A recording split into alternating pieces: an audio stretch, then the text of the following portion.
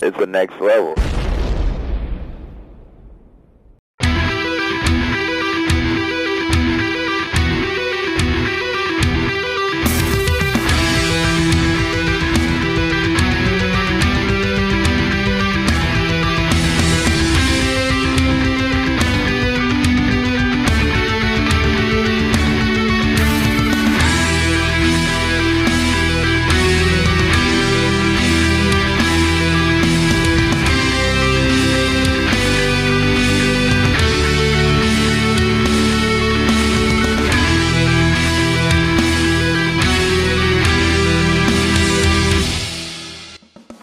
Welcome, Primers, into this, our Legends of Tomorrow Season 4 annual, or annual number 4, whichever way you want to look at it. From the Spotlight here on the Next Level Podcast Network, I am Ben Beck. And from the Caffeine Crewcast Pods, I am Rob Martin. We took a little bit of a break last week for 4th of July, and to kind of give ourselves a little bit of a break, too, because as per usual, you know, you and your wife throw a big 4th of July shindig, and it's usually on the weekend. So right, and that is our huge party we throw every year. We had probably, I think, about 60 people through the course of the day. So yeah. So it makes sense that we take the next day off because you need time to clean and just kind of rest. Yeah, it was a very hot day. It was I think the heat index. It was a very rainy day. Well, it was a rainy day, but the heat index was 100 degrees, and I was in front of a grill for about 4.5 hours. So it was, that was before the rain. We had a little bit of a downpour before things got started, and the weather held out great up until about maybe, I don't know, like 6 o'clock, and then it was kind of cruddy, but like all the cooking was done, and it was a great time. It was. I apparently brought the rain with me because I didn't show up till like 5:30, and then it rained about 20 minutes after I got there. The rain started. But the nice part about the party and having the day off on last Sunday, was we got to barbecue again on Sunday at your place. There was which was a lot of fun. Yeah. So, but you know, we took the week off, but we didn't take the week off the podcast. We still brought you guys some content, and that was the audio of my Legends of Tomorrow panel at FanFest a couple weeks ago, and pretty appropriate considering we're doing the Legends of Tomorrow annual this week. Yeah, it was a good kind of lead in. And I really, real quick before I forget, I do want to apologize if we have any audio issues. I know 2 weeks ago when we did the Arrow annual, when we got to the news, there was a lot of weird clipping, and it sounded like I was talking at high speed and skipping words, kind of like I had a stroke. It's a brand new program we're working with, so if you hear any of those problems, and if we see that again, we'll probably just go back to the old format if that occurs again. But just bear with us as we're testing out a new system. So. Yeah, the new system we're using has a lot of great advantages, but as we found out, you know, during the Arrow one, occasionally it has disadvantages. But I've recorded other podcasts with it too, you know, like the Lost podcast and such. So without really any major issues, it just seemed like that when we recorded the Arrow one, that was a bit of an anomaly. Yeah, I even had a little glitch during that we took a fast break that you probably couldn't hear because of editing, but where there was an issue, and that probably carried into it. So hopefully it was an isolated incident. So, yeah, that's what we're hoping. So, yeah, this week we're going to be talking about Season 4 of Legends of Tomorrow as a whole, and we'll bring you, as we do with any other annual, we'll talk about the season for a little bit, and then we'll bring you our favorite and least favorite moments, characters, and episodes of the season, as well as a rating of the season as a whole, and the big bad as a whole, too. But before we get into that, we kind of want to selflessly... we want to shamelessly self-promote a little bit for a minute and talk about a new podcast that Rob and I are going to be doing within a couple months, towards the Halloween, fall season. A limited run podcast, as it will be, is we're only going to be doing 10 episodes. It's like of 8 to 10 year, episodes. I think we're trying to factor in. Oh, that's right. Yeah. But you know, I think we have 8 planned, but you know, if popular and people love it, we'll probably bring it back next year. Yeah. So it's going to be fun. It's a fun little project. That's for sure. Yeah, it's going to be called Still Afraid of the Dark, kind of modeled after the whole Are You Afraid of the Dark TV series and the Tales of the Midnight Society. But we're not talking as odd as enough as it is. We initially came up with the idea of this podcast to talk about Are You Afraid of the Dark? And then we ran through our 8-episode layout and outline that we're going to do. And then you and I were out to dinner with your wife and our friend Bill. And I came to the realization and I asked you, I'm like, do we even have any episodes in that outline talking about Are You Afraid of the Dark? And you were like, nope. Actually, technically, I think in one of the layouts I already broke down our preview episode, which I think we're going to try to release in August, just as kind of like that first taste to see if you guys enjoy what we're about to do. I think we do talk about Are You Afraid of the Dark in there because it fits in nicely with the theme of that episode. So I think right now, to give you guys a kind of early preview, we're going to be talking about Scary Stories to Tell in the Dark to kick things off because that film comes out, I believe, August 9th, if memory serves correct. So obviously an adaptation of the classic children's books, which are very much screwed up a generation, that generation being our generation. But like I said, we're going to be talking about the new film and kind of talking a little bit about the classic book series as a whole and how they kind of connect with each other. But also, I think we're going to review a single episode of Are You Afraid of the Dark in there. But we're also going to be doing something fun, which I'm looking forward to. A lot of my friends, and Ben can attest, know that I love kind of being a bit of a mixologist with booze. So each episode, we will be releasing a video, and we'll also be discussing a special cocktail that will be tied to each episode. So I think I've got a couple already plotted out, and very soon we're going to be sacrificing our livers to the gods to make sure that they make sure that my recipes are going to not taste like garbage and also do their job of what usual spirits do for you. So yeah, it's going to be fun. I like the idea of releasing the video recipes of the drinks and and the creation of the videos, as well as I think we're talking about doing in-person recordings for these episodes and bringing on a friend here and there and actually enjoying these cocktails while we're recording, which, is something we don't get to do that often when it comes to recording podcasts. But I think it'll be fun. I mean, we're not going to be getting hammered by these drinks. It's simply just to taste them and to enjoy them while we're talking about whatever the subject of that episode is going to be. Yeah. So it'll be a fun format. So it's kind of like something old, something slightly newer. And then we don't have anything blue, but we've got plenty of booze. So that's true. Blue will be the look on our faces as we drink too much. Yeah, so pretty much. I mean, and, maybe we'll do some kind of like, since you're working on the mixology element of it, maybe, and I like to cook a lot, maybe we'll throw a recipe in there too of something fun, horror, creepy related that you can do, like snack foods and things like that. Right. We were even saying jokingly, like maybe we can review Halloween candy. So, well, we could do that. Yeah, we could. So, like I said, we're still going to play around with the format ideas a little bit. I like I said, I got a good joke. Like it was a good laugh in my brain when I was thinking something old, something new. We need to figure out something borrowed, but then something booze. So something old, something new, something borrowed, something booze. I like that. So that's a lot of fun.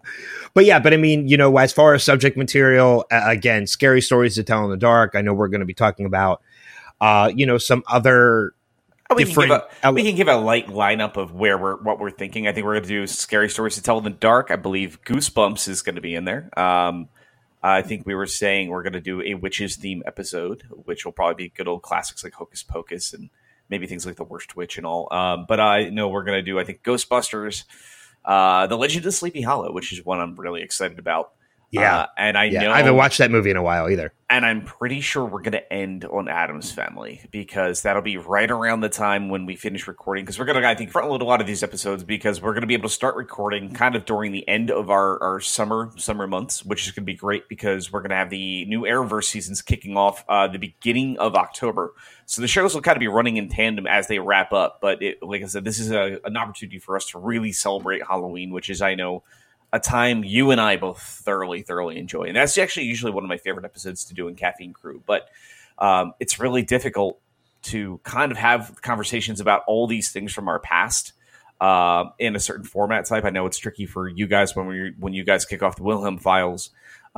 with Chris and yourself. And then for Caffeine Crew, we usually have it more themed to a specific topic. But this allows us to really, really celebrate those old Halloween specials we grew up with and kind of the messed up kind of horror childhood that was introduced to kids in the early, late 80s. So it'll be kind of fun to really kind of get into that and kind of tie it together. So, but the nice thing is it's going to be a very family oriented. We're not going to be talking about hardcore horror. I mean, if you're looking for that, obviously the place to go at Next Level Network is going to be What Lurks Behind Podcast here with Paul. Yeah. But this is kind of the opposite side of that, where we can really talk about things. And I think even last year with Caffeine Crew, we did family Halloween specials. And that's when you and I already started kicking off this idea, was shortly after we did that episode. And we're like, you know what, this is a really cool opportunity to really dive deeper into that, avenue. I think the episodes we're thinking maybe about 60 to 90 minutes.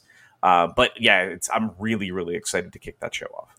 I am too. Yeah. I mean, like you said, schedule wise, we're going to have most of these recorded, if not all of these recorded before the Arrowverse jumps back into it, because, I mean, it's like any time like a television show does a Christmas special, most of the time Christmas specials are actually filmed in the summer, because they want to get it out of the way so that they can actually enjoy the holiday and things like that. I know James Corden literally just recorded his Christmas special this past weekend. Mm-hmm. So, it's literally Christmas in July. So, we're doing the Halloween stuff in August and September.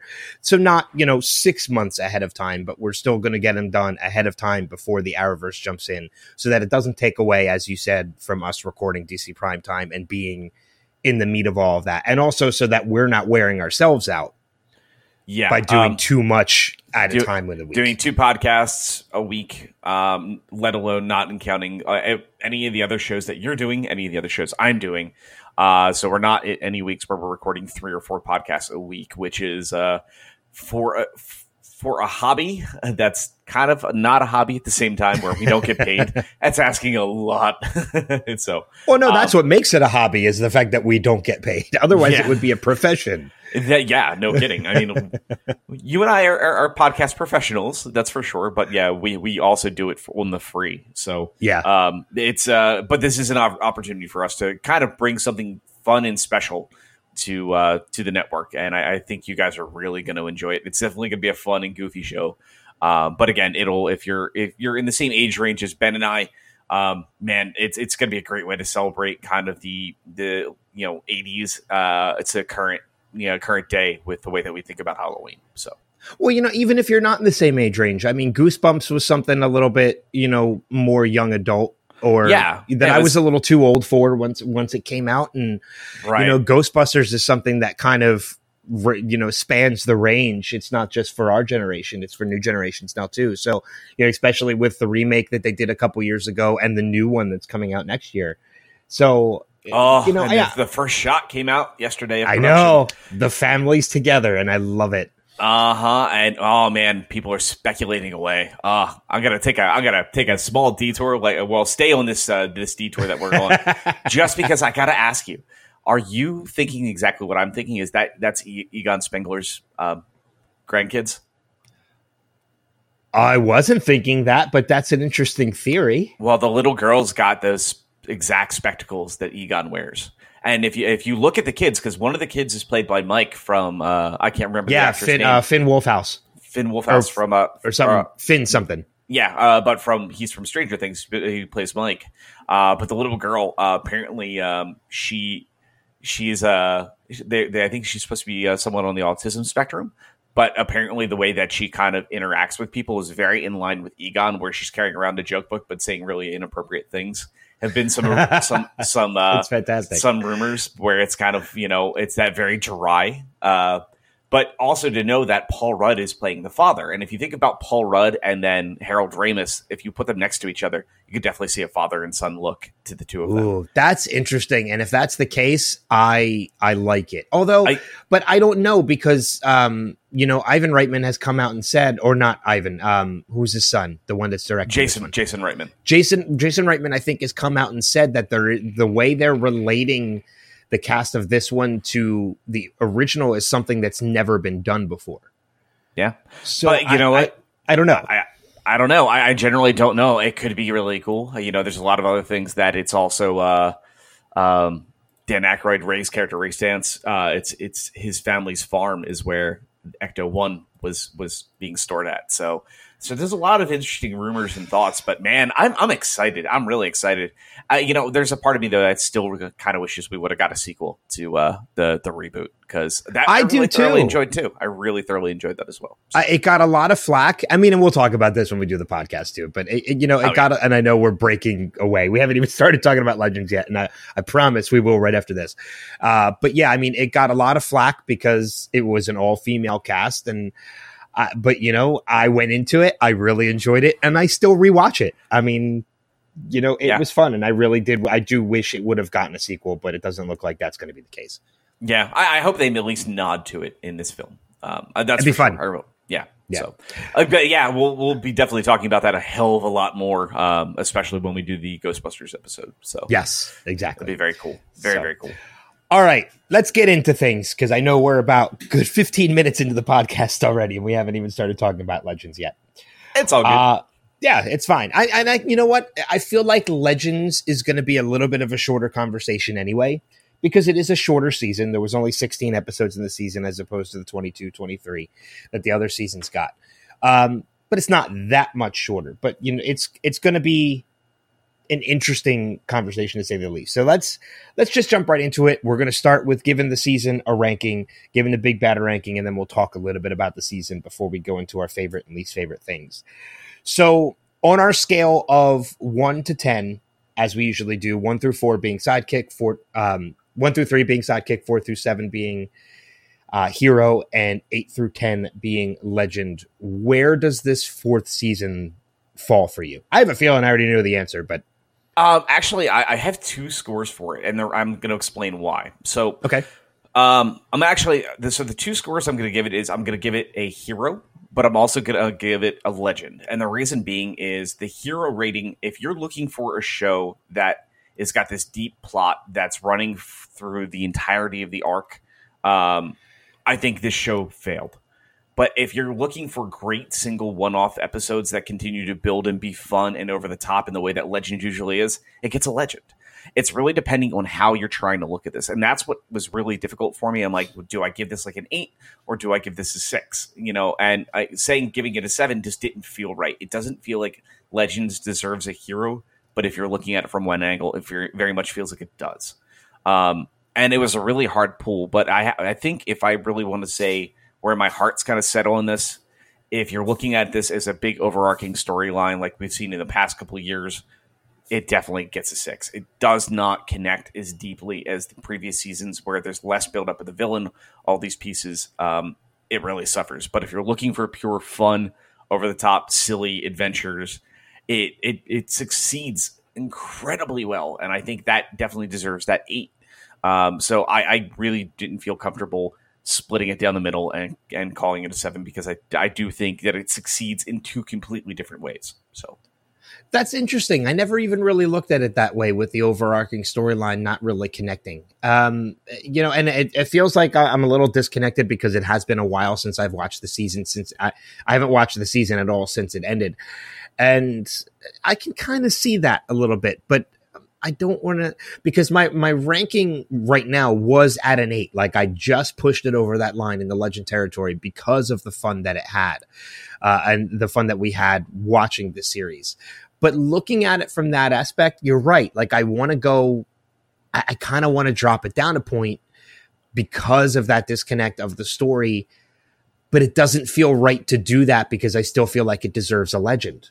Right, and that's a big problem with this season, I think, as a whole. I mean, yes, that's problematic for season, but I also think Legends of Tomorrow is the only show currently on the Arrowverse, with the exception of a random episode of The Flash. But the problem is, if you tune in to Legends of Tomorrow, you're guaranteed to have a good time, not needing to know what the current arc is. You can just go. Flash. Yeah, if you tune in on the wrong week, you're like, what is going on? What the hell is happening? Right. You know what? I'm going to stick with my 8. And okay. Purely because of the fact, too, and you kind of hit the nail on the head a little bit with that remark, is that when I go into Legends, like when I watch Arrow and I watch Flash and I watch Supergirl, there is that overlying arc that happens throughout the entire season. And that's why I'm watching. But my main point for watching Legends, I don't really think is the arc, to be honest with you. I don't think it is that overlying story.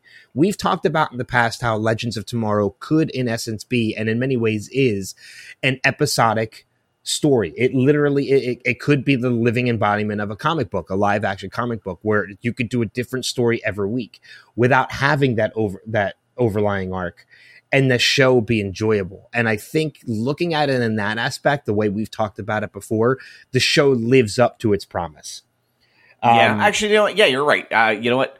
There's no reason for me to give it 2 scores. It gets it. Okay. Because that's true. Because I mean, that's what was really difficult about that is like, you know, how do you look at this from an outside perspective? But ultimately, it's our perspective that we're discussing here. And you're right. Yeah, you can tune in every week, and it is like picking up a random comic book. Like if a kid picked up a comic version of this, they would enjoy it just as much as the way that the episode plays without having to need to know anything else.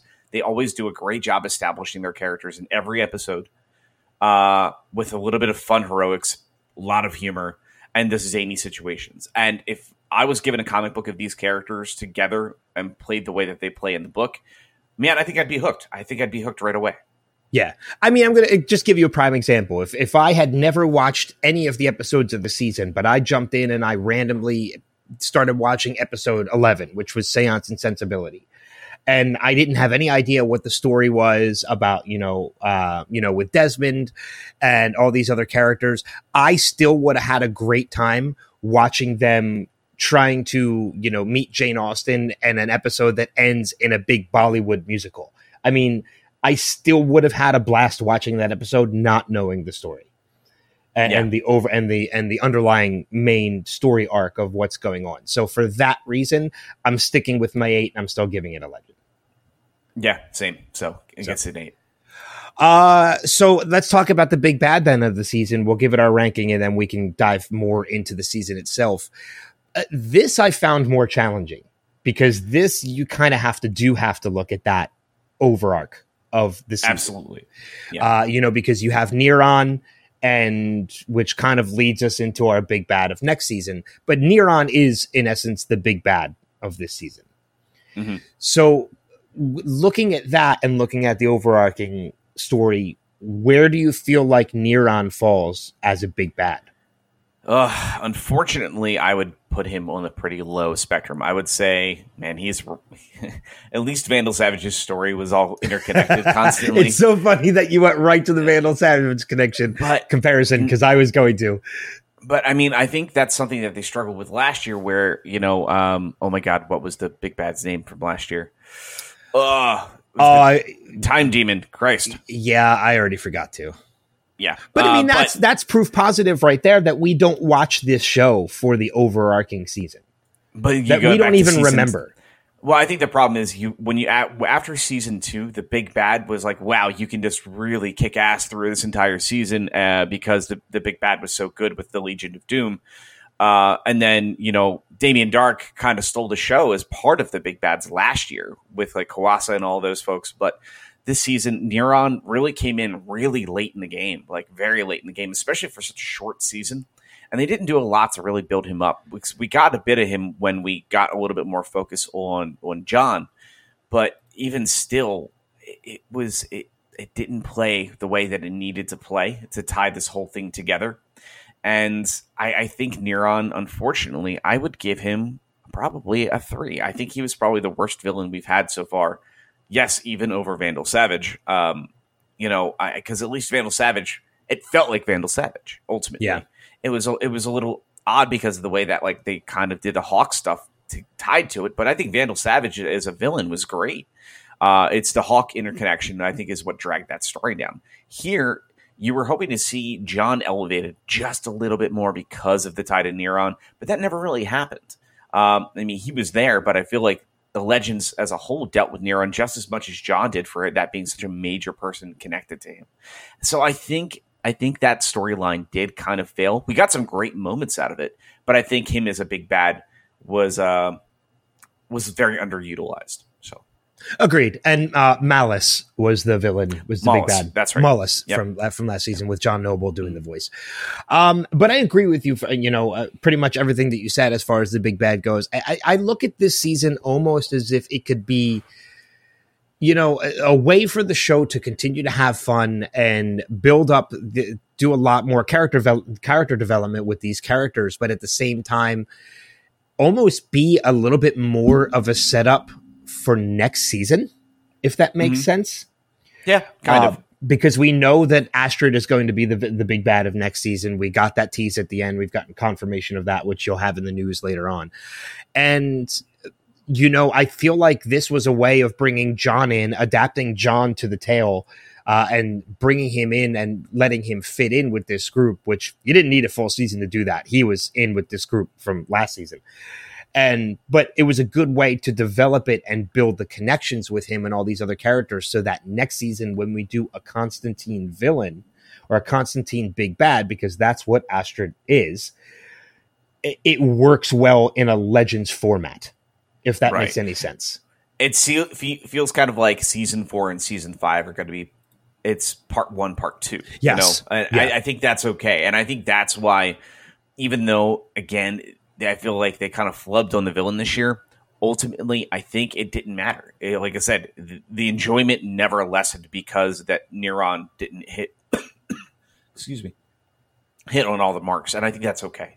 Yeah, no, I agree with that. I agree with that completely. I think other shows like Supergirl and stuff like that really do need to focus on a major villain. That impacts their season a lot more. Legends kind of gets. I hate to kind of feel like we're giving them a pass, but I can't argue any of the episodes that we saw that wasn't continuously still fun, regardless of the Neron plot. Yeah, I mean, even the episodes, I know we share a lot of the favorites and least favorites, or at least as far as episodes and moments go. We share some of them, which we'll get to a little bit later. But even the least, it was actually tough to pick a least favorite because, one, there's less episodes to choose from, but two, even the least favorite episodes were still enjoyable. So it makes it very difficult. But that's one of the strengths and highlights of this season and this series as a whole. And that's something we've always prided them on. Now, I know, we've been posting some news stories about some things that are going to be happening next season. And I hate going into this now, but I'm just going to say it now to anybody who listens. We actually had to ban somebody. We've, in the entire length of this podcast, the entire length of the site, we've only ever banned 2 people. Because we give people a right to say whatever they want. If you didn't like it, you can say you didn't like it. But when you go off onto a tirade about, male to female, we need more males, less females. And I already knew where this guy was going with this conversation, and I nipped it in the bud right where it was. Yeah. So, and there's been, some comments about we need a more...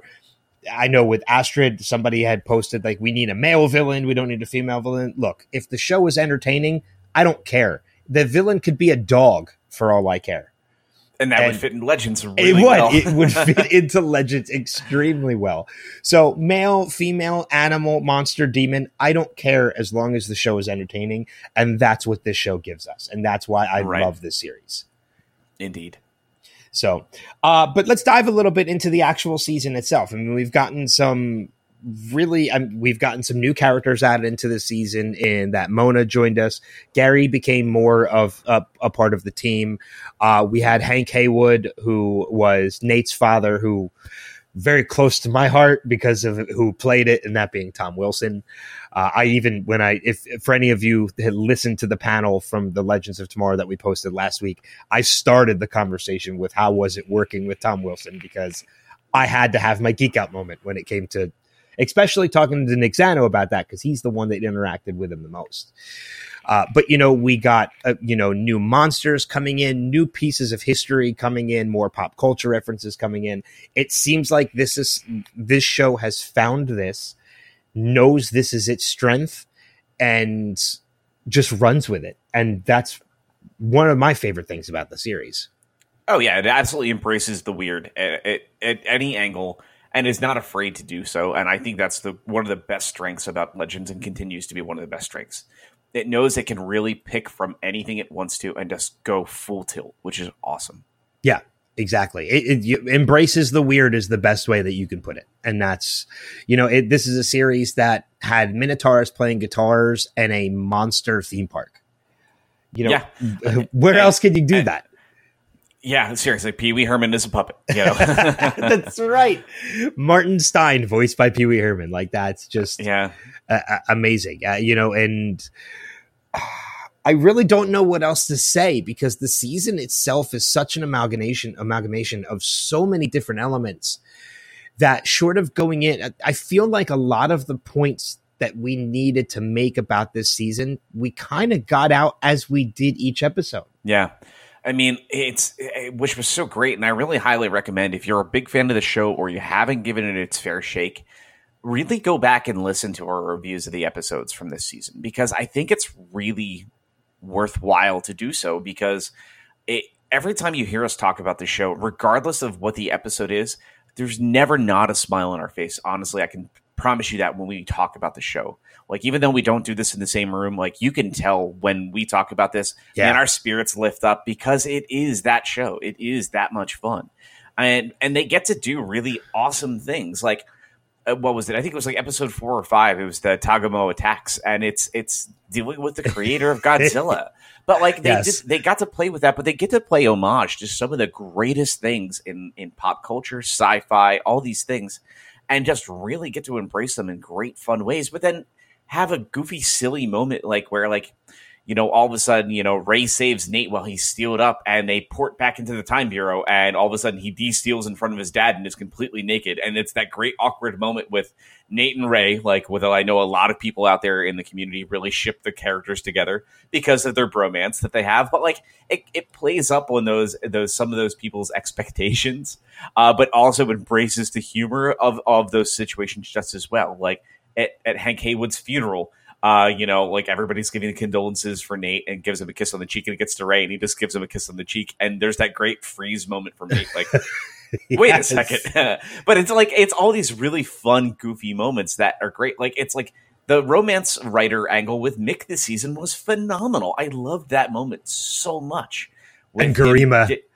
With Garima, like, which ties again back to the Tagamo attacks episode, but like how that kind of played out. And you saw all these little things like that seem so humorous, but like, you're really seeing these great evolutions of these characters and showing that they're not just these heroes and these kind of these screw ups. And they're allowing their characters to truly evolve and show us other sides to them, where I think you see the other shows kind of in this weird holding pattern until like their season ends, having these little moments where it's kind of like, oh, okay, well, Kara saved the day and she realized she didn't need, Chris Wood by her side to do it, or, the Flash is now more broody than he ever has been in the past. But you see him let go a little bit, but they always wait for that kind of the more lesson to happen until the end of the season. Where Legends is, they make major strides forward with each of their characters every episode. So you're watching this massive evolution from episode 1 to episode 16 or 18 or 22, whatever the season length may be. It's not just, oh, here's the life lesson moment at the end of the season. It is, you're constantly evolving and not afraid to evolve these characters at a normal pace, a normal person's pace, which is, I think, what works so incredibly well. Yeah, exactly. And I really don't even know where I can top that. You pretty much hit the nail on the head with everything that you just said. And I don't want to kind of repeat anything that you said, because it pretty much is a way. And like you said, I'm getting like tongue tied just trying to figure out where to go from here. And it's okay. I think, honestly, really it just boils down to this show does characters better than any show in the Arrowverse. Yeah. I really think that's the truth of it. Yeah. I mean, and like you said at the top of the conversation too, about how this is one of those series that you could just tell in our voices, like you and I can tell from each other in our voices, in the excitement that we have just talking about the series. I feel like it's kind of the same thing when we're watching it too. Like we've become so in sync when it comes about these shows that, when it comes to like Supergirl, if there are certain moments where we'll be like, yeah, I have a feeling Rob probably loved that too. And then, there'll be episodes of Arrow where we're kind of groaning, where I'm groaning myself and I'm like, oh, I wonder if like Rob's groaning about this. But then there's like episodes of Legends where by the end of that episode, I've had so much fun that I'm not thinking about it. I'm not thinking about what you're thinking while I'm watching, but by the end of the episode, I'm like, yeah, if he didn't like that, it's going to be an interesting conversation. And yeah, definitely. You know, it's the show is entertaining in itself, that while I'm watching, I don't think about anything else other than the series. It's not until the end where I'm like, yeah, this moment. I'm sure Rob loved that. So whereas everything else, I'm thinking about it as I'm watching. The show is entertaining enough that it becomes a distraction, that there's nothing else going on. And that's what that's what any of these series is really supposed to be. Occasionally, we get that from the other series, you know, a particular episode here and there. The Flash 100th, we got that a little bit. Slabside Redemption and Arrow, we got that where I wasn't thinking about anything but what was going to happen next. But this series tends to do that every episode, week in, week out. Yeah, absolutely. And it's a shame that and we talked about, I hate going back to this, but we talked a little bit about it more during that panel, is that even the cast themselves, they think of Legends of Tomorrow as the redheaded stepchild of the Arrowverse. Mm-hmm. And, you know, it's kind of a shame that even they have that feeling. And I don't think it's necessarily because of the fans, because the fans are devoted to the show, at least the ones that watch it. But there are ones that didn't really give it a proper shake, didn't really give it a proper chance. And because of that, it did lose a little bit of viewership. But I kind of feel like even in some ways, even CW treats the show a little bit like a redheaded stepchild. You know, it constantly moves it around. It starts it late. It gives it shorter seasons than everybody else. But in some ways, at the same time, the shorter seasons kind of work. Yeah. Because it's a more concentrated story. Yeah, it's very focused, and there's a path for not just where the heroes and villains are going to clash, but how the characters are going to grow. And I think that's the best part about it. But yeah, it is a shame it is treated that way. But I love the fact that even, you know, the cast from Legends and the creative team knows they're kind of the redheaded stepchild, and you're like, fine, we're going to embrace it. And I think because they embrace it, better things come from the show. I mean, the best thing the best question that I could even surmise of it is, and I might have brought this up already in an earlier podcast, but one of the first questions that we got when we went to questions of the audience was somebody walking up and saying about Ruby Rose becoming Batwoman. How do they feel about Batwoman joining the Arrowverse? And Tala Ash pretty much said, if that's not a Legends related question and shows the current how we feel about Legends right now, I don't know what is. Meaning somebody came up to a Legends panel and asked a question not even about Legends of Tomorrow. You know, and it got a huge reaction, like a good laugh from the audience.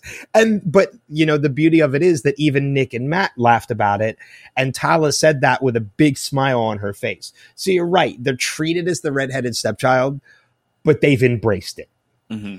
And I think that's why the show still works as well as it does. Yeah. So anything else really we can kind of talk about the season itself? Or do we just want to jump into our favorite and least favorites? Yeah, because I think the conversation will continue when we start going into a lot of those points, because least favorite moments, most favorite moments, and the least favorite was really hard to do. But most favorite, man, oh man, is that a difficult call, because I can just list probably 10 to 20 things off the top of my head, where a lot of the other shows, I'm like, well, maybe these two or three. Legends is a hard call, but I'm ready to rock. Yeah. All right. So then, with that being said, let's start with characters, because I don't remember where we start week to week. But I feel like character is a good play to start. So let's start with least favorite. We're going to go least favorite to favorite with everything. As I mentioned, you know, we've got some new characters. We still have a lot of the old greats. There's still some characters that we definitely miss. I still miss Leonard Snart, as I know a lot of Legends of Tomorrow fans do. But as far as this season goes, season 4, who do you think falls into your least favorite character of the season? Least favorite, you know what? I'm definitely going to end up going with Mona. She was not a bad character by any stretch of the imagination, but I feel like there was sometimes a little bit too much of a focus on her for very little payoff, it felt like. You know, she brought some fun things to to the dynamic a little bit, but I think they could have spent the time that they spent with her with a lot of other characters to allow them to evolve a little bit more. I just felt like she was a little extra weight on the season that didn't necessarily need to be there. It does not diminish, I think, the actress, the character, and that character's role in the series. But I would have loved to spend a little bit more time, I think, with some of the other legends. I think it felt like Constantine got kind of short-shafted a little bit in the first half of the season. Would have loved to see a little bit more with his character versus maybe the time that he would have spent with Mona. So, okay. For me, least favorite character, Mona is definitely on that list, and for all the reasons that you mentioned, I feel like there was too much Mona at times. But the one character I'm putting into my least favorite is a character who I actually do really enjoy, but I wished we got more out of, and that's Charlie. I understand they had to wrap up the Amaya storyline and they had to write her off, but they really enjoyed working with Maisie Richardson Sellers and that they wanted to bring her back. And this was Charlie was a great way to do that, being a shape-shifting anomaly that, got stuck in the form of Amaya. But I feel like that happened in the first couple episodes of the season. But after that happened, we really didn't get a lot of Charlie. I feel like there could have been more character development for Charlie this season to make her feel like more. I mean, because there were times, honestly, I forgot she was a part of the Legends until she popped up on screen. Yeah, no, I get so. For me, Charlie is definitely, and again, that's not to say similar with you with Mona. It's not to say I dislike the character at all. I actually really enjoyed the character. I'm putting her in that least favorite because I wished we got more of her. No, definitely. So switching now to favorite character of the season, where do you think you fall with favorite? Gary Green is all the man we need. That's fantastic. He was such a great character this season. He was a great continuing joke last year, but they had so much fun with him, and I think they really got to play with him so much. And I love that idea and that angle of he's kind of like the whipping boy, and having him kind of fight back, but like he was the catalyst of all of it. This whole season was all about Gary's nipple, if you really think about it. It started with it, it pretty much ended with it. But it was such a great, dumb, stupid Legends thing. But in the meantime of all this angle was really watching his character truly just evolve. And he evolved the most out of every character, I think, in this mix, ultimately becoming an actual real legend by the end of the season. But his arc was so much fun to watch, between him trying to run interference early on before Neron kind of took over or kind of pushed him over the edge. But watching him constantly interact, between him being kind of like dumbstruck by being around Mona and kind of falling in love with her, but at the same time being kind of like tempted by the dark side. But at the same time, he never was not fun, funny, and just engaging. And I think he stole the show. And man, he could choose scenery better than anybody in this season. And I think he really does truly brought something special to this year. Yeah, I agree with you. And I love the fact that you're right. It really was based around Gary's nipple. His nipple was the MacGuffin of the season. And I love the fact that that's even revealed in an episode titled Egg MacGuffin, which just proves that this show just loves to have fun with everything that they're doing. Oh, yeah. Like the episode, what was it? Episode 14, Nip Stuck. Nip Stuck, yeah. Yeah. And like all those pieces. Gary was a fantastic I don't want to say addition, because he wasn't a new addition. He was just a character that really stepped up and really embraced the role that he played. And, Adam Seckman is fantastic at playing that role at the same time. So, yeah, I can definitely see how Gary Green would be. Gary Green is all the man we need. I love that. Yeah. So I could see that. However, and what's funny too, looking at yours and looking at mine, we're both giving our favorite characters to somebody who, at least at the time, was not a legend. Gary becomes a legend by the end. He does join the team by the end, but mine never does. And now John Constantine is a close second. because I just loved the addition of Jon as a full-blown legend this time. But to what should be no surprise to anyone, I'm giving mine to Hank Heywood. Because this was a character who came in, we initially thought could possibly be the big bad, but there was such a turn in his character, and he became a character with so much heart by the end, especially with his love for his son, for Nate.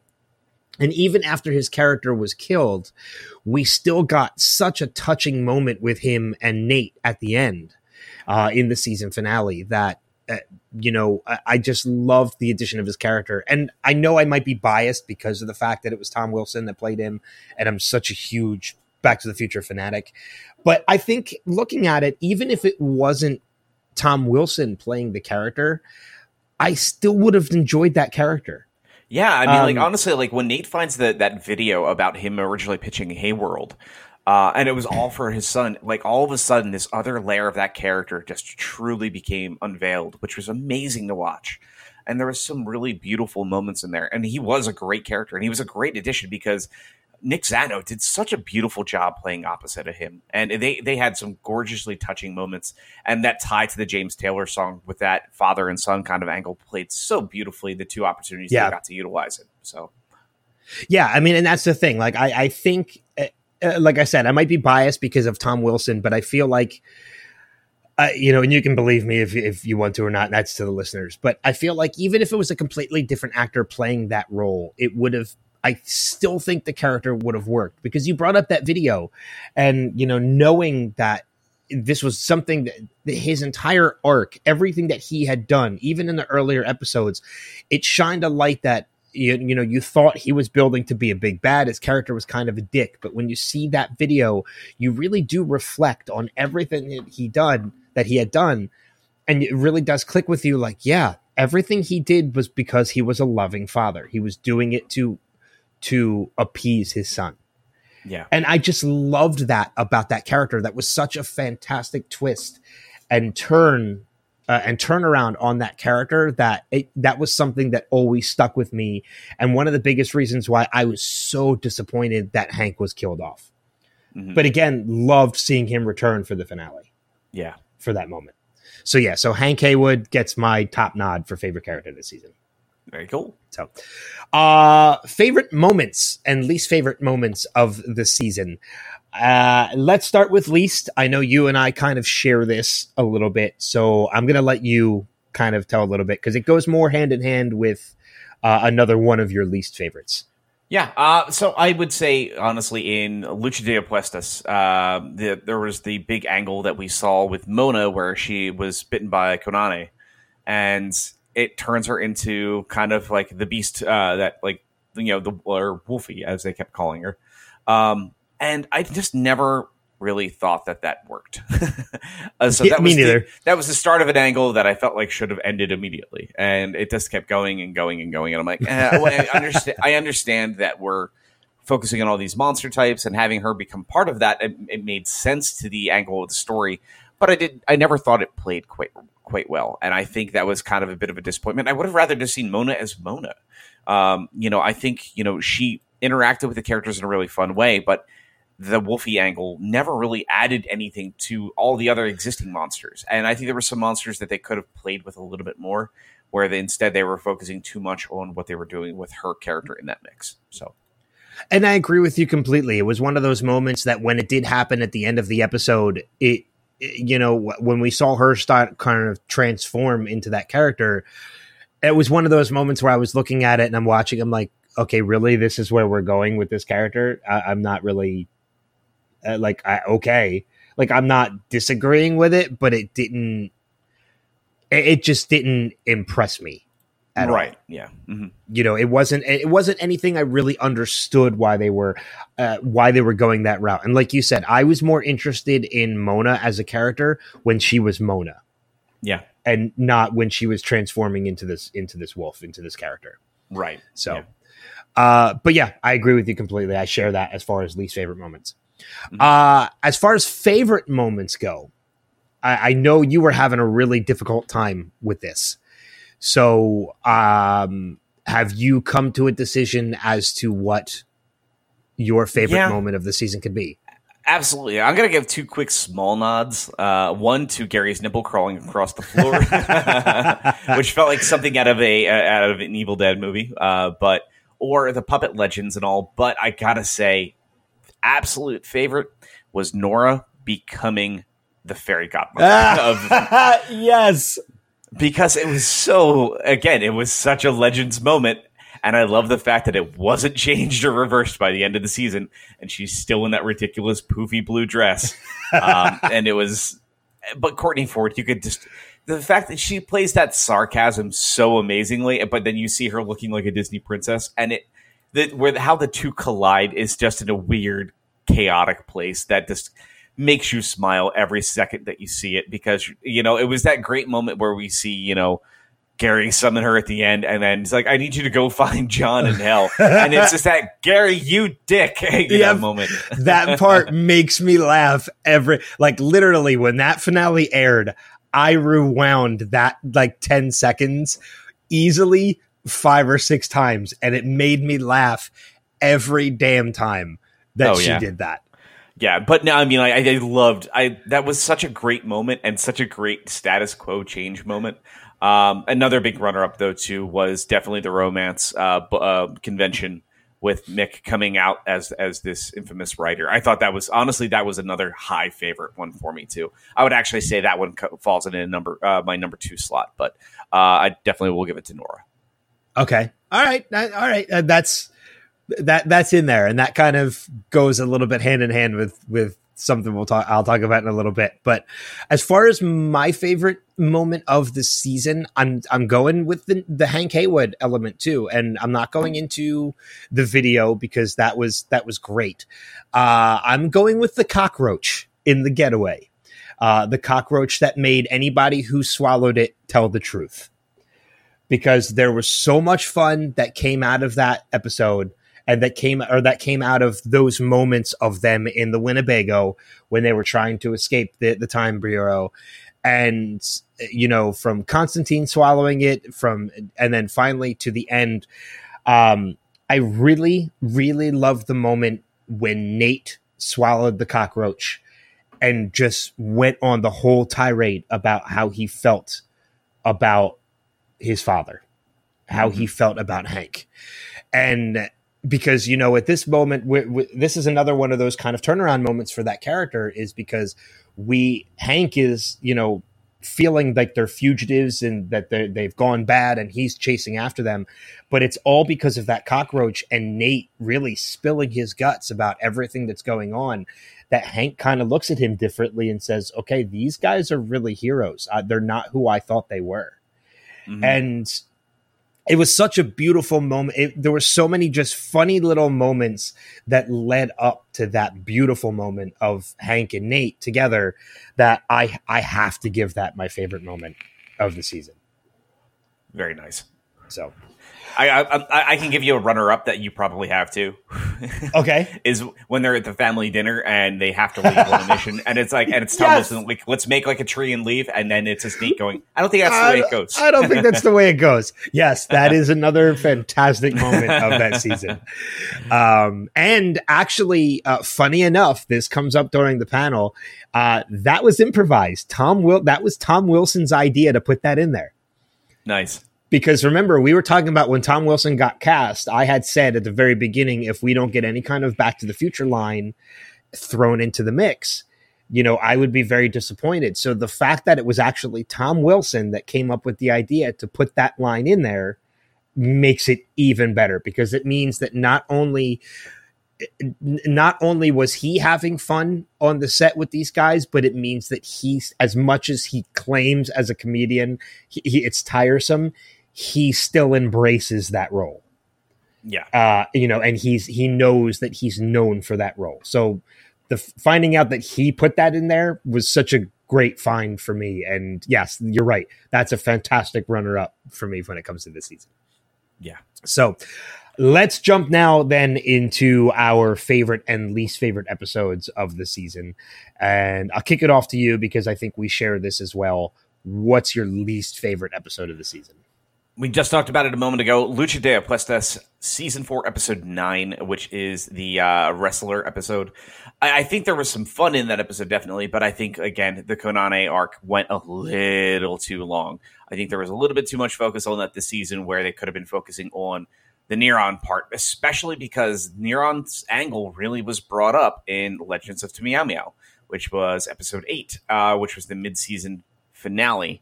And then the mid-season premiere, I think, really needed to focus on that. And I think this episode really kind of let a little bit of air out of that that start of that angle. And it took a little bit longer for them to really get rolling with it. We didn't really see much of that until starting near the end of the getaway.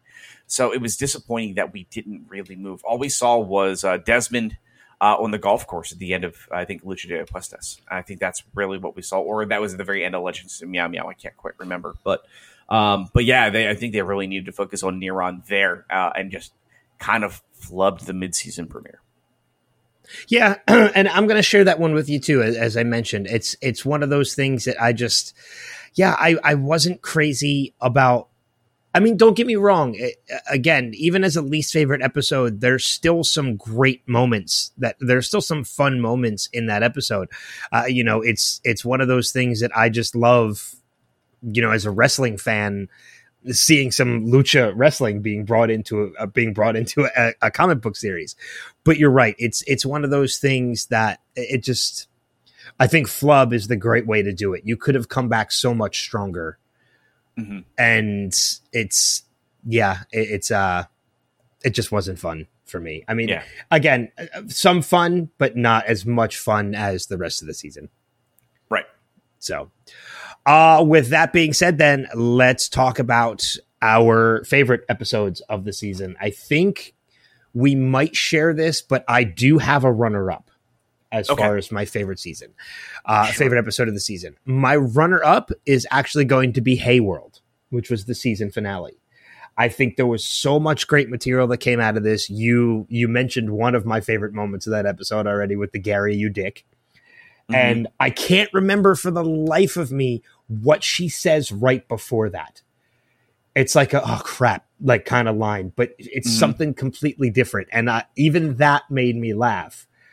Fiddlesticks. That's what it was. Mm-hmm. I think she says, oh, fiddlesticks or something like that. And then she says, Gary, you dick. And she's being sucked to hell. But from Nate, from the James Taylor moment, again, that beautiful moment with Nate and Hank up in the rafters, a room full of monsters having a sing along. Like there's so much great stuff that happens in that episode it's one of my top 2 favorite episodes of the season. And even to that big twist with Zari at the end and how they're going to kind of climb out of that next season, because I'm pretty sure Tala Ash is not going anywhere. And it's how do they get her character corrected and back into where she belongs with the Legends versus her brother being there now. I mean, it's going to be such a major shakeup.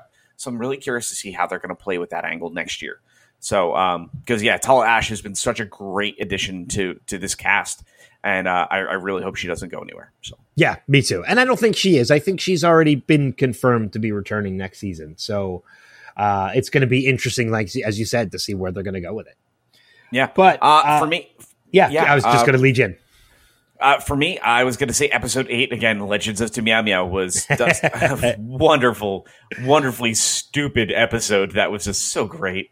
Everything about that was just absolutely just wonderful, and especially because of. It picks up really because it's almost kind of a 2-part episode. Hell No Dolly, which is episode 7, when they're dealing with the Martin Stein puppet voiced by Paul Rubens, ties into episode 8 because it is a 2-part mid-season finale. And the second part of that, after you're dealing with John kind of confronting what happened in the past to kind of change everything when him and Charlie and Zari go and take, the jump ship to kind of try to find a way to kind of rewrite things, and Zari's tried. I'm like, nope, can't do that. But we get an entire episode where it's Zari as a cat, so we have Zari Cat, which was great. But then we go through the Custodians of the Chronology angle. We've got, I can't remember, I think it was the Sirens. Was it? Sirens of Space-Time, yep. It's the Sirens of Space-Time, and then Puppets of Tomorrow. All these things together were just so much fun, and they got to play and just be goofy and silly and just have all these weird, silly angles to kind of come from. But they did it in such wonderfully stupid, fun ways. Then we even had the other team up of Mick and the Fairy Godmother in one of the quick versions of it. Yep. But just these altered takes on history because of what John does is so much fun. And again, it's that rite of passage moment that they say, this is what makes you a real legend, of Charlie and John trying to make their lives better and get back to normal. But just getting to see those messed up timelines was so much fun, and they really got to embrace, again, the goofiest parts of Legends of Tomorrow. So yes, and I agree with you. I turned it to you because I share with you that too, as well as Legends of Meow Meow was my favorite episode of the season. Very closely, like I said, very closely followed behind by the season finale, Hey World. But there were so many great moments of, like you mentioned, the Sirens of Space Time. The Mick and Fairy Godmother team up is one of my absolute favorites in that episode. So there's just so much that happens, so many great moments, and it's a perfect example, as we mentioned before, of how they kind of embrace the weird when it comes to this show. Yeah, and it's the episode this season that is kind of, again, with the exception of a sing along to James Taylor with a bunch of monsters, it's the one episode that really does show that more than any, is that they embrace that weird. Yeah. So. Any predictions or anything, for next season? Anything that you would like to see? You know what? Just keep bringing the weird. Keep bringing the weird. And like I said, we already know our big bad next year is going to be Astra, and we're dealing with some of the worst villains of history all coming into play. So I think it's going to be very similar into the way that this season felt, where we're going to have people, I think they met, like, there was things like Stalin and Caligula and stuff like that on all those coins in hell that are going to get released. So I'm curious to see how that's going to play. But again, I think this is going to bring us more in line to, if you weren't as big of a fan of this season, more in line to some of the old traditional Legend stuff where they're kind of righting the ship in different timelines more and more and more. So I'm excited to see how everything's going to play out. But I think regardless, I'm really looking forward to seeing John intermingling with the team even more, and kind of him continuing to get closure from his original series. I think it's going to be a huge part. I would love to honestly see more of Nate back on the Wave Rider with the team versus working in the Time Bureau, and a little less Time Bureau. I think I would love to see that more focused back on the Wave Rider. I kind of agree with you on that too. I mean, by the end of the season, we do see all the legends kind of walking off together. So I kind of, now that everybody's been brought together, I kind of want to see that stay. I want to see that dynamic stick around and see all of them on the Wave Rider together. I mean, it's been a long time. I don't even really think we saw it at all this season, as we have in previous seasons, where we see everybody sitting in the seats, with the straps over their shoulder. I don't think we got any of that this season. We got bits and pieces, but I not like any of those bigger traditional moments. Yeah, and I want to see that. I want to see that return going into next season. I want to see everybody sitting there together. I want to see, these new characters, of Gary and such. Although I don't really think Gary might have already gone through it, of the whole nausea of traveling through time. I want to see the group together on the Wave Rider, and like you said, a little bit less of the Time Bureau. Yeah. Keep bringing the history, which we know we're going to get next season already, because as you mentioned, Genghis Khan and Caligula and all those characters. But keep bringing the pop culture references. That's one of my favorite things about this show. So, but that's going to wrap it up for the annual portion of the episode for Legends of Tomorrow.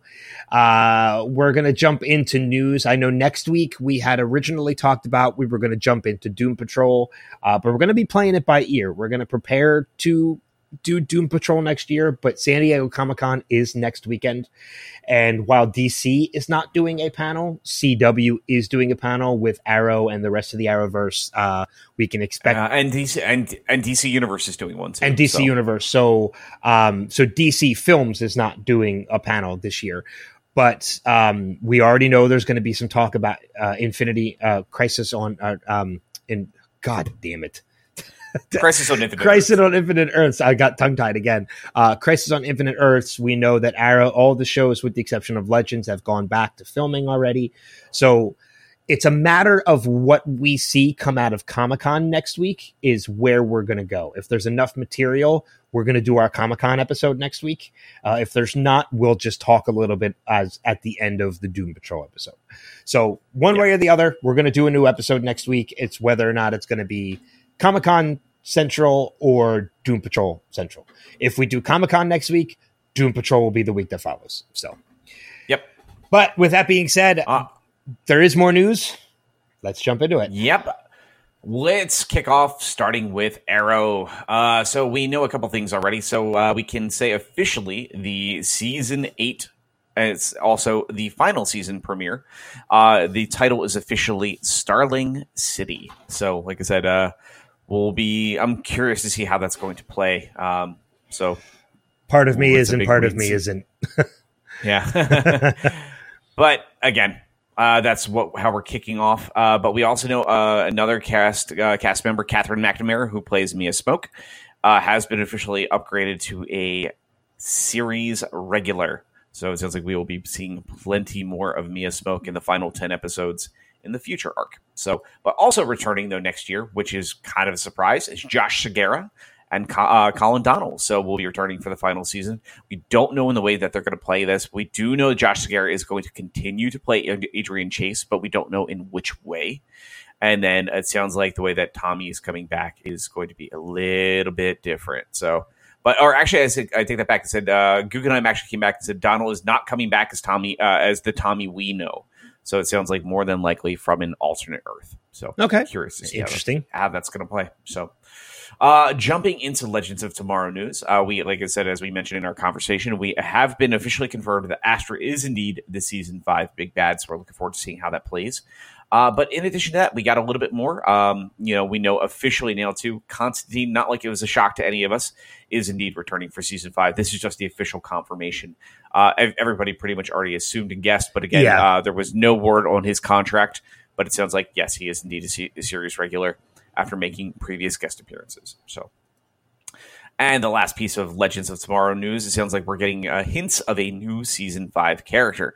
So right now, all we have been told it is a new male cast member who is supposedly being described as a cross between Captain Jack Sparrow and a Russian accented Russell Brand. So no idea what that means for the show. So very curious to see how that's going to play out.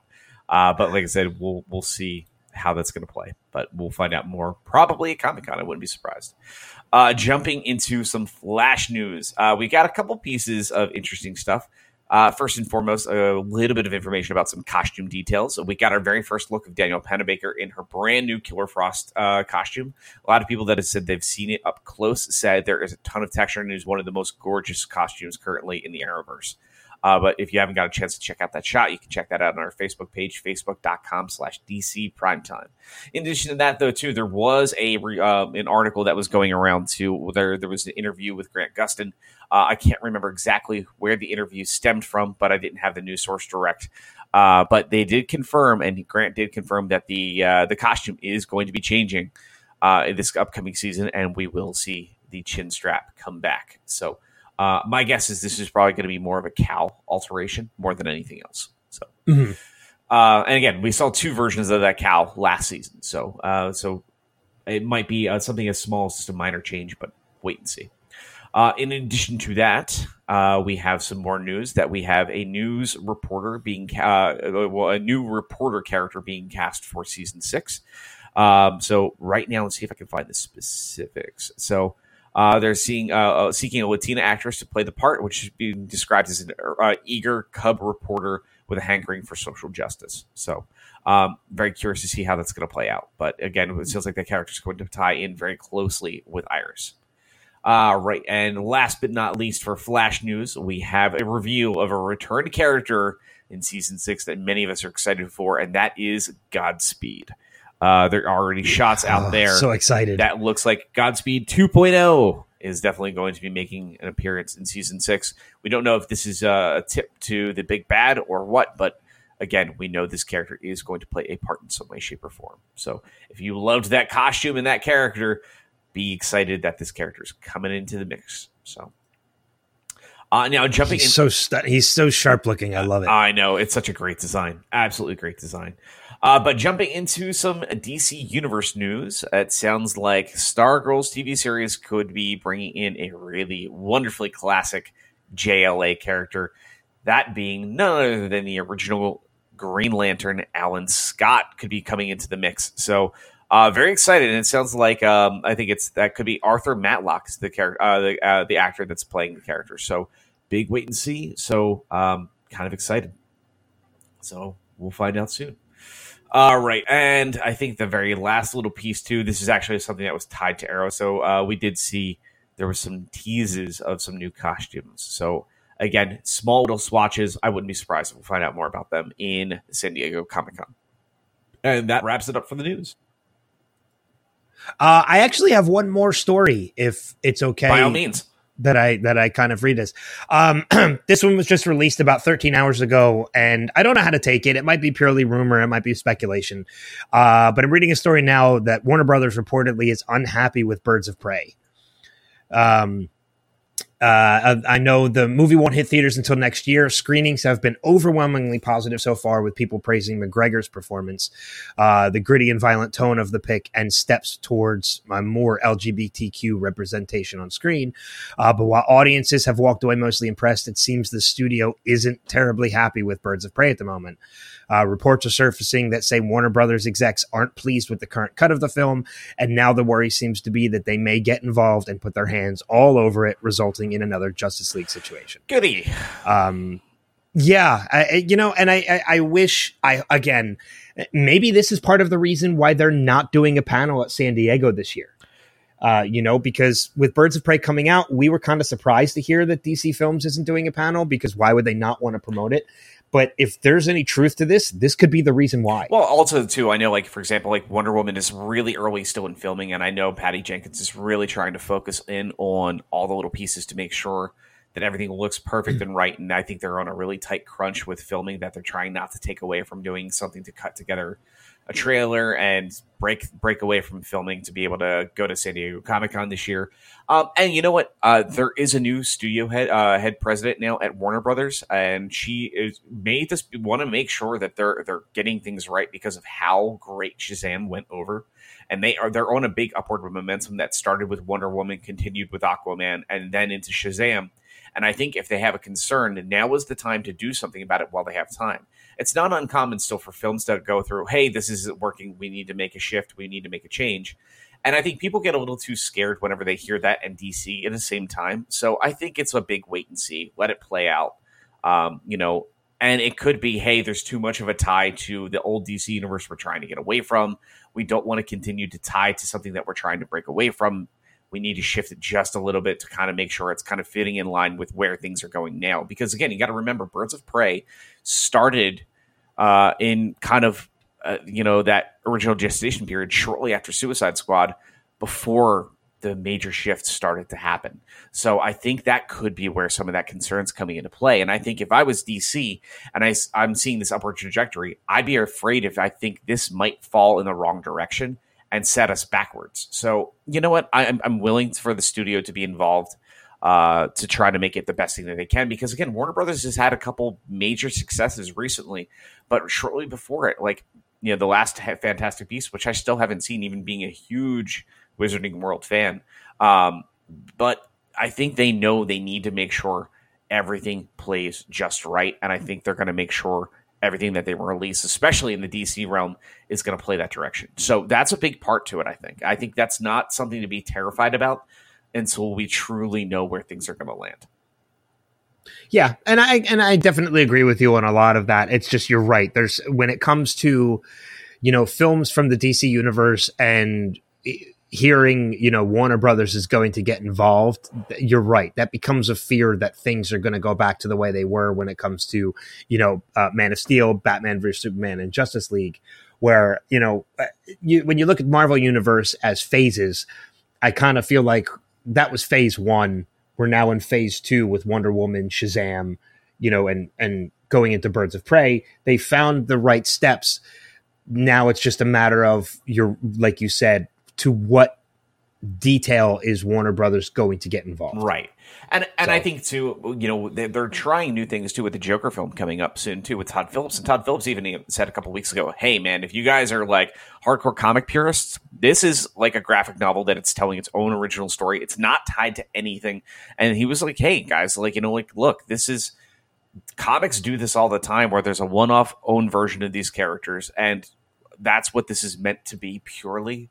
So I think they know that they have an opportunity now to be a little bit more different and a little bit more original and find their own way. They don't have to follow the Marvel formula, which is fine. And I think that's great. And I think you don't have to tie everything together. You can have your own standalone things that are truly something special and let it be. I think that's a great avenue for them to go because, again, I think them trying to chase after what somebody else did, it was a detriment to them. But where they landed and had some really great successes, let that continue and let them be those successes. Because again, all reports are saying the people that have seen cuts of Joker that said there's no way that this is not getting nominated for Academy Award in some way, shape, or form.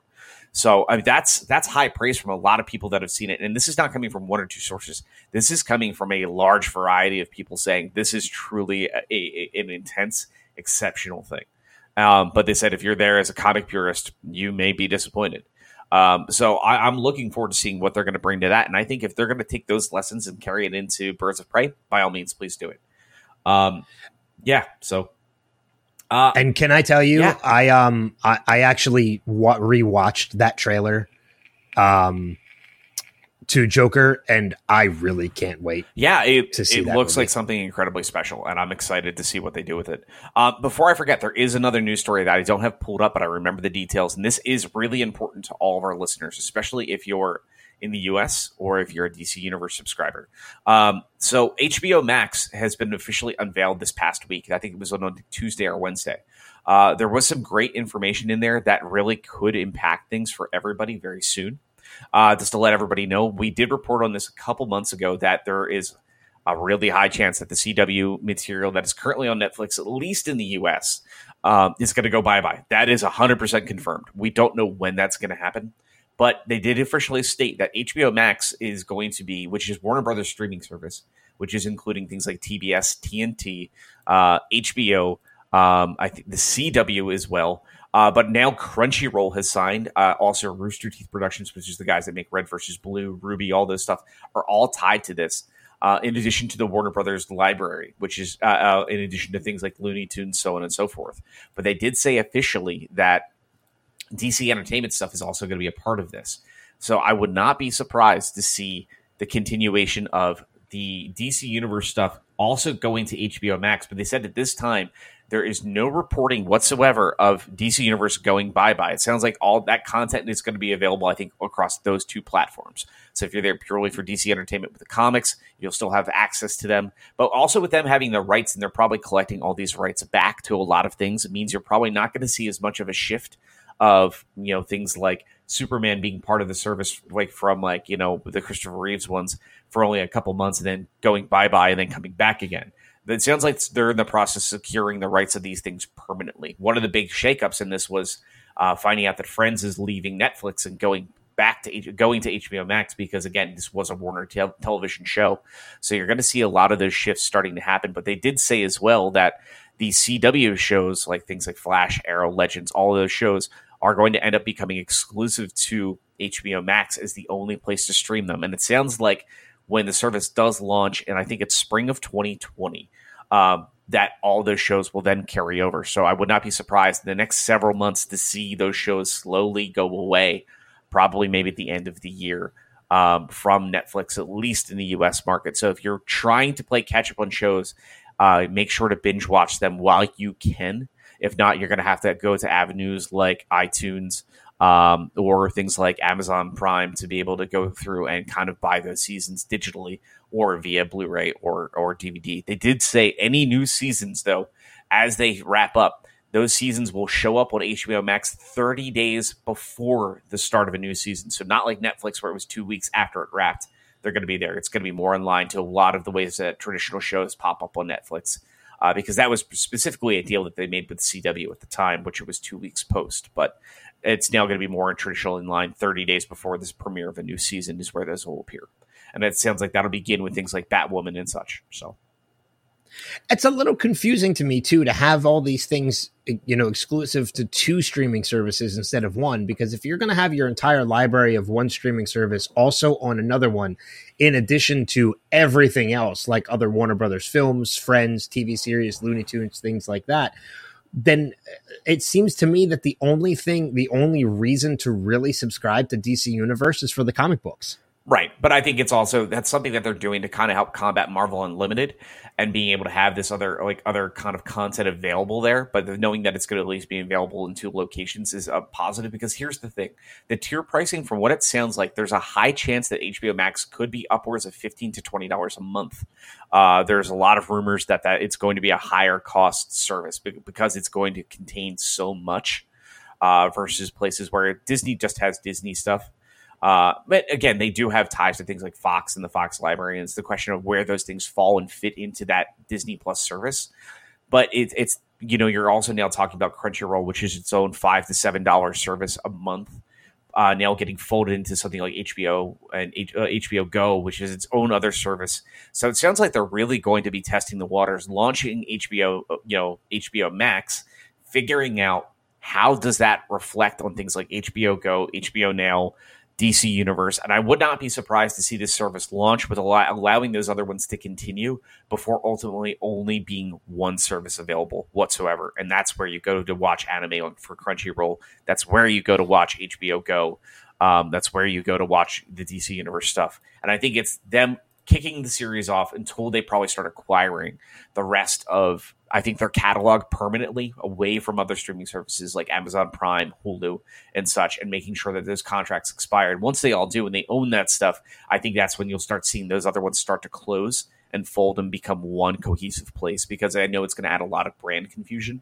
So especially having it called HBO Max, you now have 3 services with the HBO banner, and I think that's going to confuse a lot of consumers. So I think they're gonna fix it, but I think it's going to take time. Well, I wonder if it would almost be similar to the same way Xbox just released their, what is it, the Xbox Game Pass Premium or Game Pass Ultimate. Yeah, which now includes where HBO, you could or Xbox Live, but then it's Game Pass Xbox and Game Pass PC all in one place. Yeah, where it's basically where HBO Max could basically just be a one price thing that gets you all of these services. Same way that, Xbox just did, where you can still subscribe to Game Pass by itself, Xbox Live game, by itself. But you save money and you subscribe to this one service that gets you all of these services. Right. And I think that's really what's going to happen is it's okay. HBO Max is going to be a premium streaming product, I think, versus if you're only interested for DC, you can do DC a lot cheaper if that's all you want. If you want just HBO Go because of Westworld and the upcoming like Game of Thrones prequel series and all those other things, Watchmen, you have another spot there. So I think they're playing their cards pretty safe by doing that, but I would not be surprised if ultimately this is the only way to get these services. One of the things that's kind of exciting that was in that, though, too, is Greg Berlanti, who we know is responsible for the entirety of the Arrowverse, has signed something special with them, stating that he's going to be doing 4 movies for the service, and they are going to be young adult, films. And a lot of signs are pointing to, I would not be surprised if some of those are DC-related films exclusive to HBO Max. Because, again, all of the Arrowverse shows are considered young adult shows by him, including things like he's done like Riverdale and such like that. So there's a lot of rumors that rumored Booster Gold movie written by Zach Stentz could indeed be being done for HBO Max. So this could be another avenue to get new DC films exclusive to a service like this. So yeah, so it adds a lot of excitement because it could really mean a lot and bring a lot to all of this. But I think spring 2020, we're going to have a really, really intense environment for way too many streaming services. And I think you're going to start seeing a lot of people going back to torrenting really heavily because there's too much exclusive content being spread across too many services. And ultimately, if you subscribe to all of them, you're paying more than what you used to for cable. So, and I was just going to say the same thing. Like, it got to the point where a lot of people cut the cord because it was cheaper to just sign up for like Hulu, Netflix, and maybe CBS. because you were paying like $30 to $40 as opposed to like $100 and some odd dollars for cable. But now it's getting to the point where everybody's pulling their content off of these services and starting their own streaming services, that to subscribe to all of these streaming services to get everything that you wanted, you're going to end up paying just as much as you were for cable, if not more, which is getting to be a little ridiculous. I think what somebody really needs to do is be smart and create a front end, and you think about programs like, Plex, but like I think about it in like, because I do a lot of, classic gaming stuff, and I have front ends that load all my backups of all these old games. And you can say, okay, you know what? I'm going to pull from Nintendo and Genesis and all this stuff. Somebody really needs to get out there and get ahead of this and say, hey, this is a service that will tie in your Disney Plus account, your HBO, Max account, your Hulu account, your Amazon Prime, and your Netflix. And you can just search something and say, cool, I want to watch, season 2 of The Flash. And where is it? Instead of having to go to a website, trying your luck across 8 services to figure out where the hell it's located currently. But I think that's something that's going to happen eventually, because it's going to have to. It absolutely is going to have to. Yeah, you're already seeing that on things like Good Old Games is now going to tie in things like EA Access, Steam, and Good Old Games, where you can look at all of those things and it'll launch the appropriate player. But yeah, it's becoming too much. Yeah, it is. It absolutely is. Cool. So with all of that being said, let's knock out some cheap plugs and some recommendations, and we can get out of here for the weekend or for the week. Cheap plugs, anything from you that you want to recommend, or I'm sorry, not cheap plugs, recommendations. Anything from you that you want to recommend this week? Just because it's on my mind, if you have an opportunity, because we're getting closer and closer to the launch of the show, pick up a copy of Scary Stories to Tell in the Dark. Read it. Remember these stories, because, again, August 9th, less than a month away, that movie hits, and it's going to be great to have that fresh in your head, especially as we get ready to launch Still Afraid of the Dark. I'm actually going to be doing that myself. I'm going to be picking up, you can get all 3 of the paperback books, all 3 of the Scary Stories to Tell in the Dark stories for like $15 on Amazon. So it's a cheap pickup. They're very easy reads. They're very quick reads. So you could probably knock out all 3 of them in a day, to be honest with you, if you dedicate the time to it. So I'm going to be doing that as well. As far as recommendations for me, I actually have 2. I'm in the middle of watching Stranger Things season 3. If you haven't already, I don't even know how it ends, but I'm already into it enough to recommend it to you.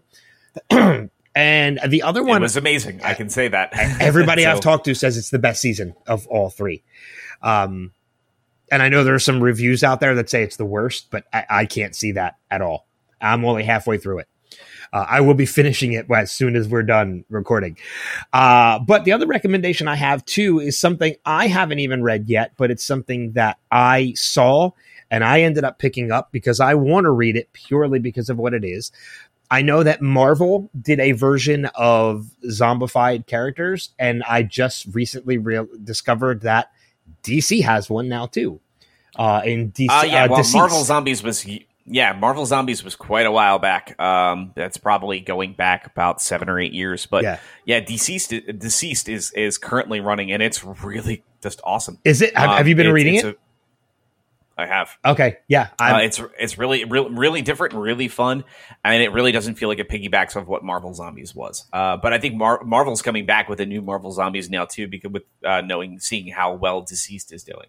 But yeah, it's a great twisted story, and it's a ton of fun. Cool. Yeah, I have the first 3 issues. I plan to read them relatively soon. I think only 3 are available right now. So yeah, exactly. Do you know how long the run is going to be? I want to say like 8. I think it's 6 to 8 issues, I believe. Okay. Yep. So I'm recommending that one as well. All right, cheap plugs, and we can get out. As always, you can find this podcast as well as all other podcasts on the Next Level Podcast Network at thenextlevelnetwork.com, facebook.com/the Next Level Network, and Facebook page for this podcast, as always, is facebook.com/DC Primetime. And as for me, you can always find me at thenextlevelnetwork.com through the Caffeine Crew cast of pods. Our last episode that we released was a couple weeks back, which was a great episode. And it was body positivity in geekdom.